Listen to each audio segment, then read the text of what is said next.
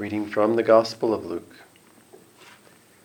And when the time came for their purification, according to the law of Moses, they brought him up to Jerusalem to present him to the Lord, and to offer a sacrifice according to what is said in the law of the Lord, a pair of turtle doves or 2 young pigeons. Now there was a man in Jerusalem whose name was Simeon, and this man was righteous and devout, looking for the consolation of Israel, and the Holy Spirit was upon him. It had been revealed to him by the Holy Spirit that he should not see death before he had seen the Lord's Christ. And inspired by the Spirit, he came into the temple.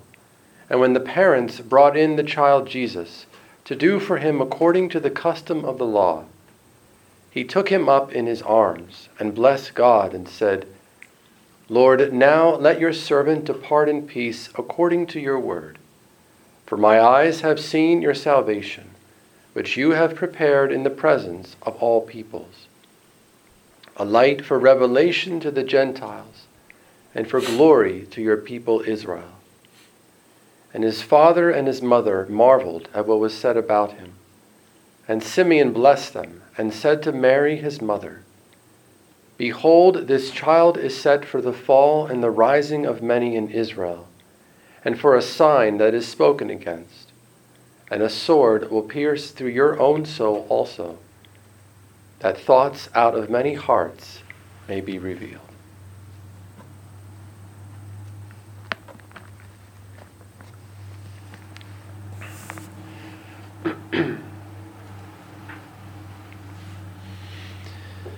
After I was ordained a deacon, really all the way up until my first year as a priest,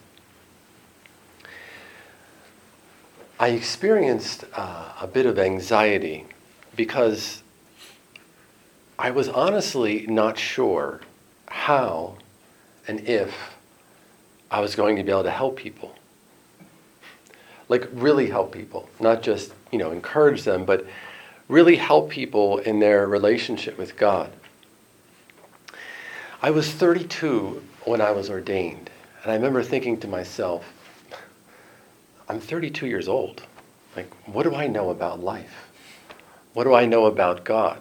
No offense if anyone's 32. But for me, I certainly didn't know anything about life.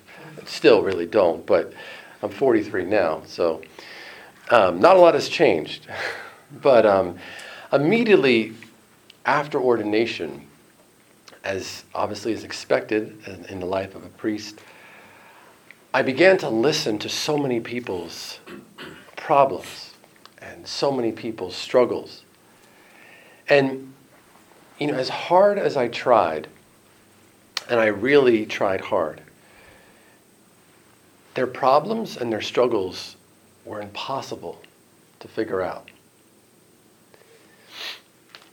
There was never a simple solution to give. Every person, every circumstance, every situation was so unique and so different. I remember, after a month of priesthood, going through all of my notes in the seminary, thinking, the answer has to be in here somewhere. Maybe I was just sleeping that day during class. And I'm frantically looking through all of my notes. And sure enough, there was nothing there. But during the Easter season of my first year as a priest, I have no idea how this happened, but somehow and in some way, I remember I was just alone in the chapel one day praying, and all of a sudden it just occurred to me that our life is not a problem. That it's not something that we have to figure out. All of these people that I was listening to, God was not asking me to solve their problems. And he was not asking me to figure them out. And I realized that morning that the only way that our life makes any sense is when we see it and live it through the Paschal mystery. Through the suffering, through the death, and through the resurrection of Christ. And that the Paschal mystery is ultimately the only reference point that we have for our life. And it doesn't mean, of course, that we ignore things like psychology or just basic human development, but that ultimately the truth about us and God's desire for our life is beyond those things. Are they helpful? Of course they are. They're very helpful. But they're not enough.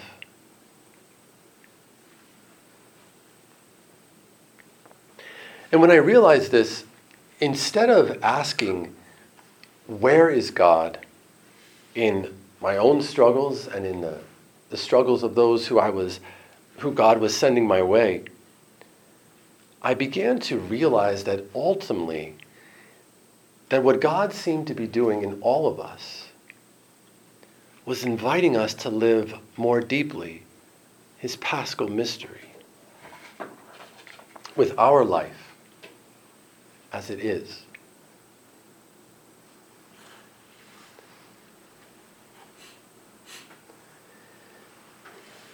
And I wish that I could say that once I realized this and experienced this in my own life, that it was consoling, or that I never struggled or suffered anymore.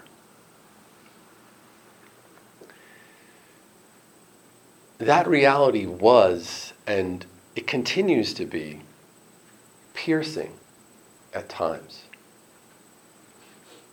confusing, and painful. Sure, the Paschal mystery contains the resurrection, but only after the passion and death.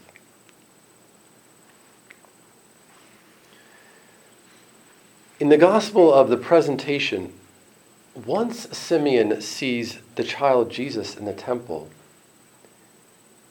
he addresses these mysterious words to Mary. This child is set for the fall and the rising of many in Israel, and for a sign that is spoken against. And a sword will pierce through your own soul also, that thoughts out of many hearts may be revealed.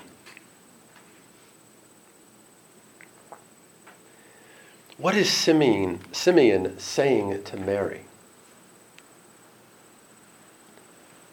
He's telling her, and he's reminding her, that she, like all of us, but she the first among us, that she too must walk in, live in, and through the Paschal mystery of her Son. No one is exempt from the Paschal mystery. Not even the Mother of God.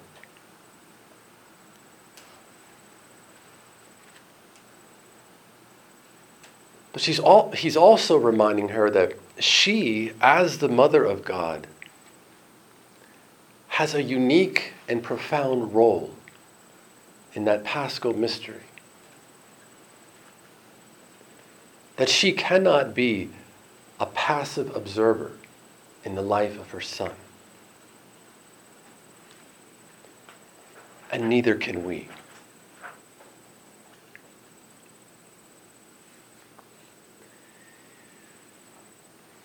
In the Catechism, in paragraph 618, it has these beautiful lines. It says that in his incarnate divine person, Jesus has united himself to every man, the possibility of being made partners in a way known to God in the Paschal mystery. And then it says, this is achieved supremely in the case of his mother, who was associated more intimately than any other person in the mystery of his redemptive suffering.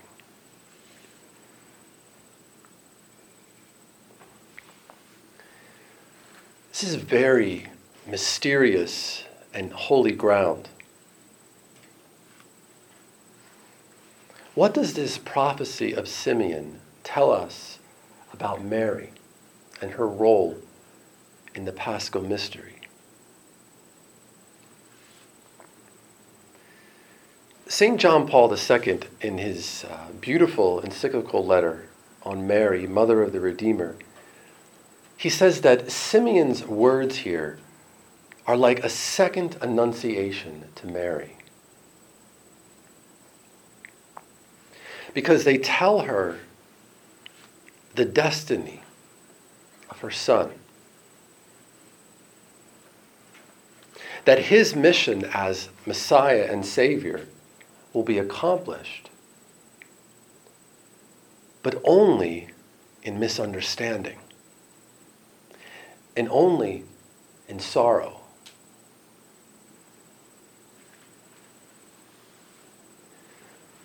The gospel is the good news of God's love for us. And this prophecy here is the bad news of humanity's response.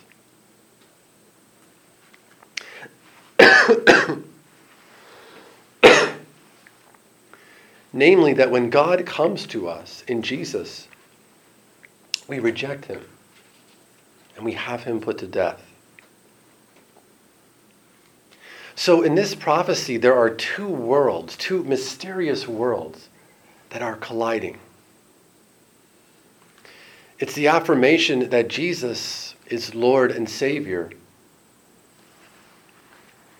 but only through the Paschal mystery.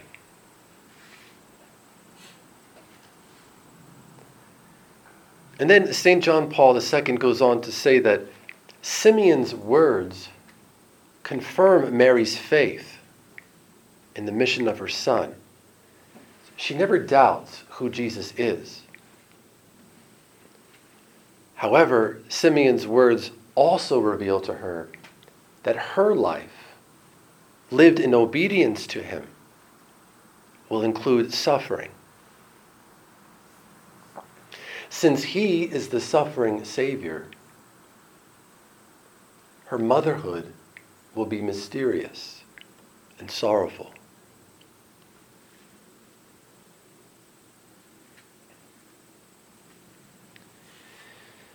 In a private revelation to Saint Bridget, Our Lady said to her that there was not 1 hour in which this grief of Simeon's words did not pierce her soul.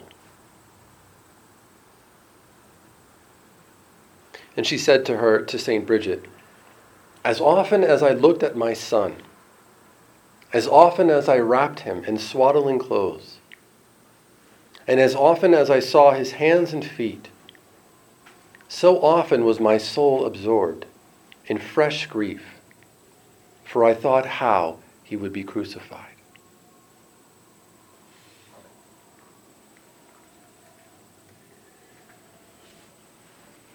And if we think about this aspect of Mary's motherhood as being sorrowful, this is so true on just a human and a biological level. Now, there's more occurring here for Mary than merely her role as mother. But I think, first of all, we have to look at this on a purely human level. Every mother that I know, regardless of how old they are, regardless of how old their children are, whenever they are suffering in some way, the mother suffers.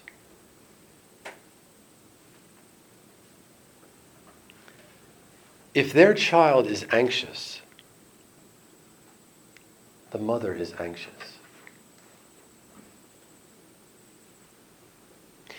If the child is sad, often the mother is sad. Mysteriously enough, even if the child is suffering something physically, it's not uncommon that the mother will be suffering something physically.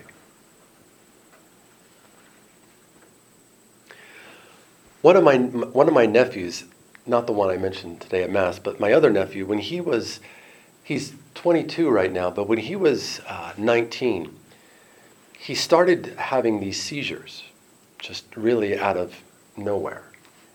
And he was having them like every week. And so he was going to see doctors, and they couldn't really figure out what was going on.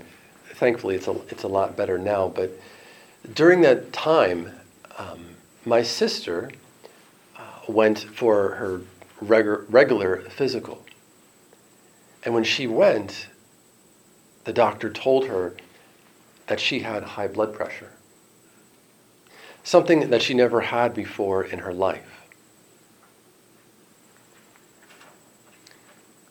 Would she have had the high blood pressure if my nephew was not having seizures? Probably not. The connection and the unity between a mother and a child is so profound. There's nothing like it on this earth.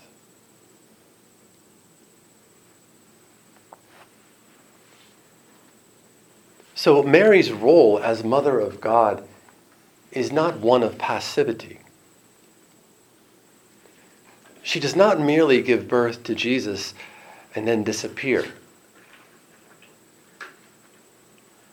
But rather, she is being invited to walk with him the whole way.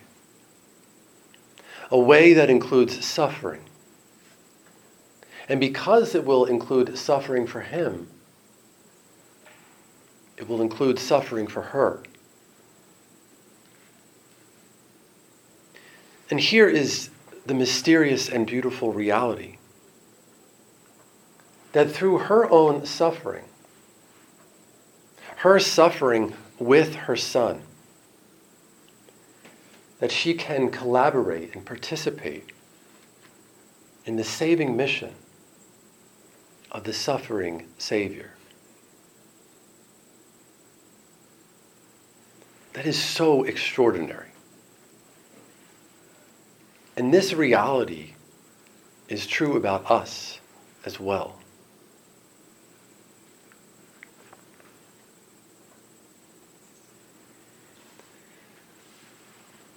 What specifically, though, is this suffering for Mary? Well, I think it's twofold. So Mary is not just suffering as a mother of her Son. Her suffering is more than a mother losing her child, which of course is a tremendous suffering. Mary's suffering is the suffering of a mother who is losing both her child and her Lord. She is the only mother whose Son created her. Therefore, she is a mother who must both watch her Son and her God be persecuted, abandoned, and killed.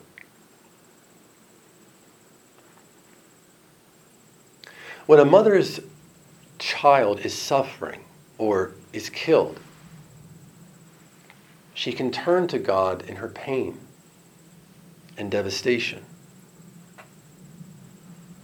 But when Mary's Son, who is God, is suffering and killed,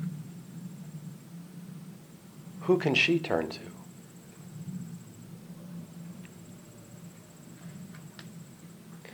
This is a whole level of suffering that we are not aware of, thankfully. And this level of suffering accompanies Mary throughout her life. It just doesn't occur during the Passion. Every time he is rejected or ridiculed by the crowds, the Pharisees, the scribes, her heart will be pierced as well, because her son and her God is being rejected. And of course, this twofold suffering culminates on Calvary, when her son and her God is crucified and dies.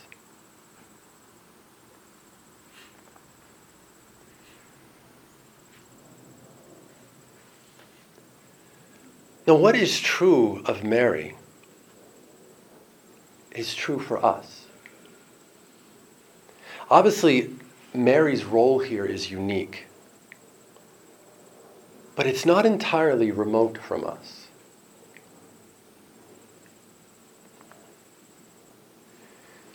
In St. Paul's letter to the Colossians, he says these mysterious words: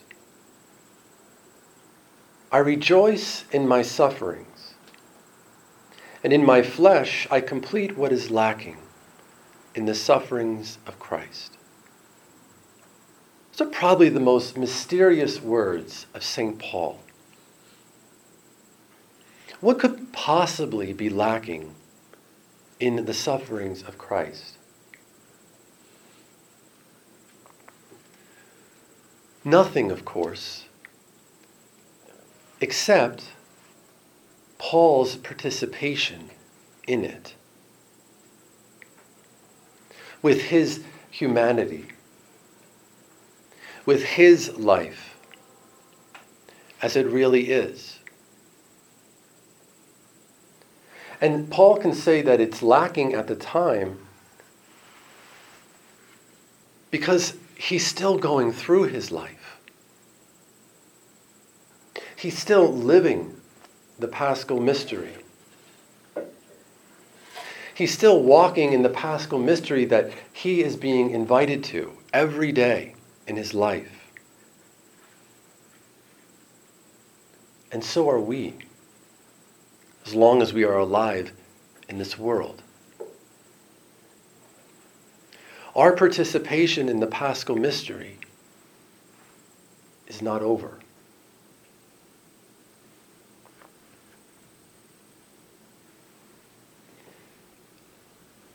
Imagine for a moment being able to say, certainly like Mary did even before St. Paul, but imagine being able to say, I rejoice in my sufferings, and in my flesh I complete what is lacking in the sufferings of Christ.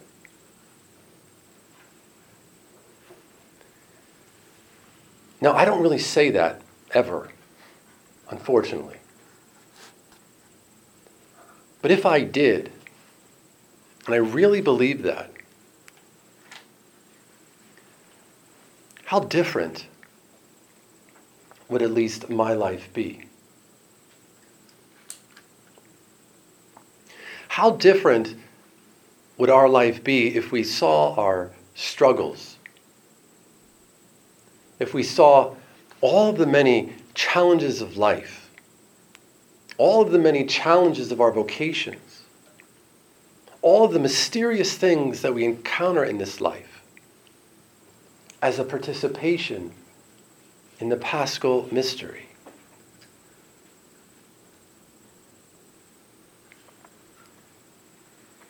Instead of proclaiming the words of St. Paul and following the example of Mary,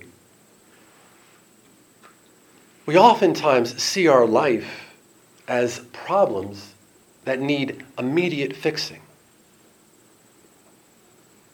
We see other people, circumstances, situations as part of the problem, as adding to the problem that is our life. And until these problems are taken care of, I can't be at peace. I can't pray. I can't live my vocation as I'm called to.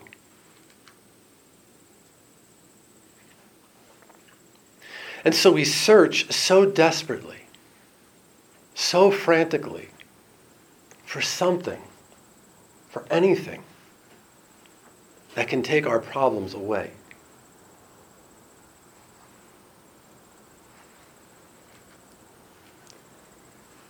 Now, just to be clear, I'm not saying that we should ignore our problems or not seek to remedy difficult situations.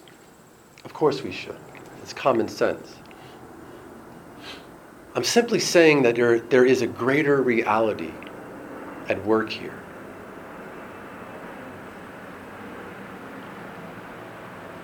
Yes, we seek the help that we need in this life, whether it is psychological or physical or whatever it might be. But that it's not the end. That it's part of a much larger reality. And that larger reality is that God, through these things, is inviting us to participate in the Paschal mystery. And that our yes to it can bear tremendous fruit, both for ourselves and the world.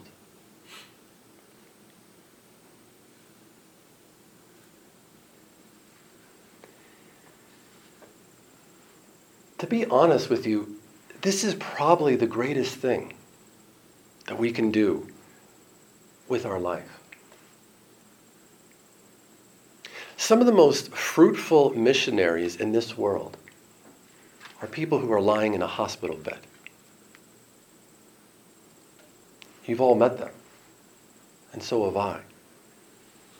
People who are accepting their role in the Paschal mystery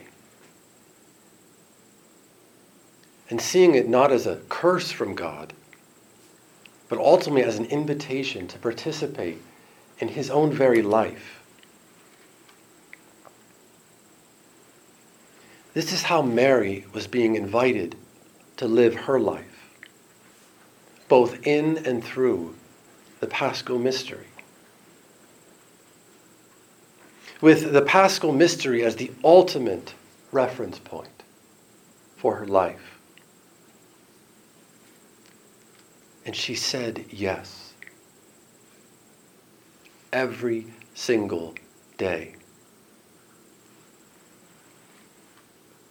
And what Mary was being invited to in her life is exactly what we are being invited to in ours. Mary's presence in our life helps us, like nothing else I know, helps us to say yes to the Paschal mystery in our lives. This doesn't mean, of course, that we live every day in the passion and in the death of Christ. But that, as we all know, we've all gone through the Paschal mystery, and we are all still going through it.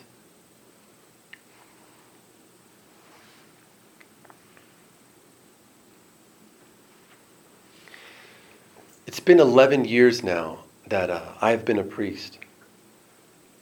And I no longer have that anxiety that I first had about how or if I would be able to help people.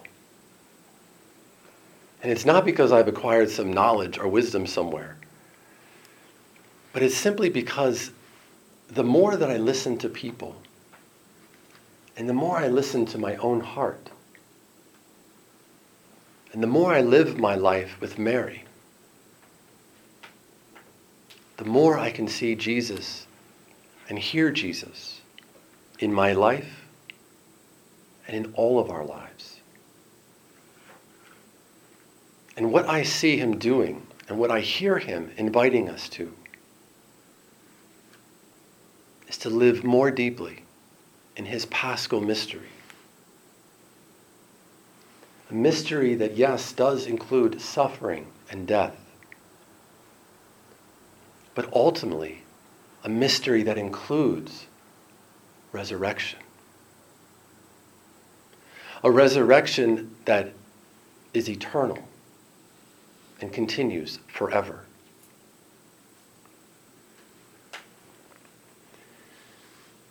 And so, following the example of Our Lady, let us not be afraid of our lives. So many people are afraid of their lives, of what will happen or what might happen. We don't have to live like that. Let us not be afraid to live our lives with all of the difficulties and all the sufferings and all the crosses that we might have. Because all of those things are part of the beautiful and mysterious reality that is the Paschal mystery, which is the mystery of our lives.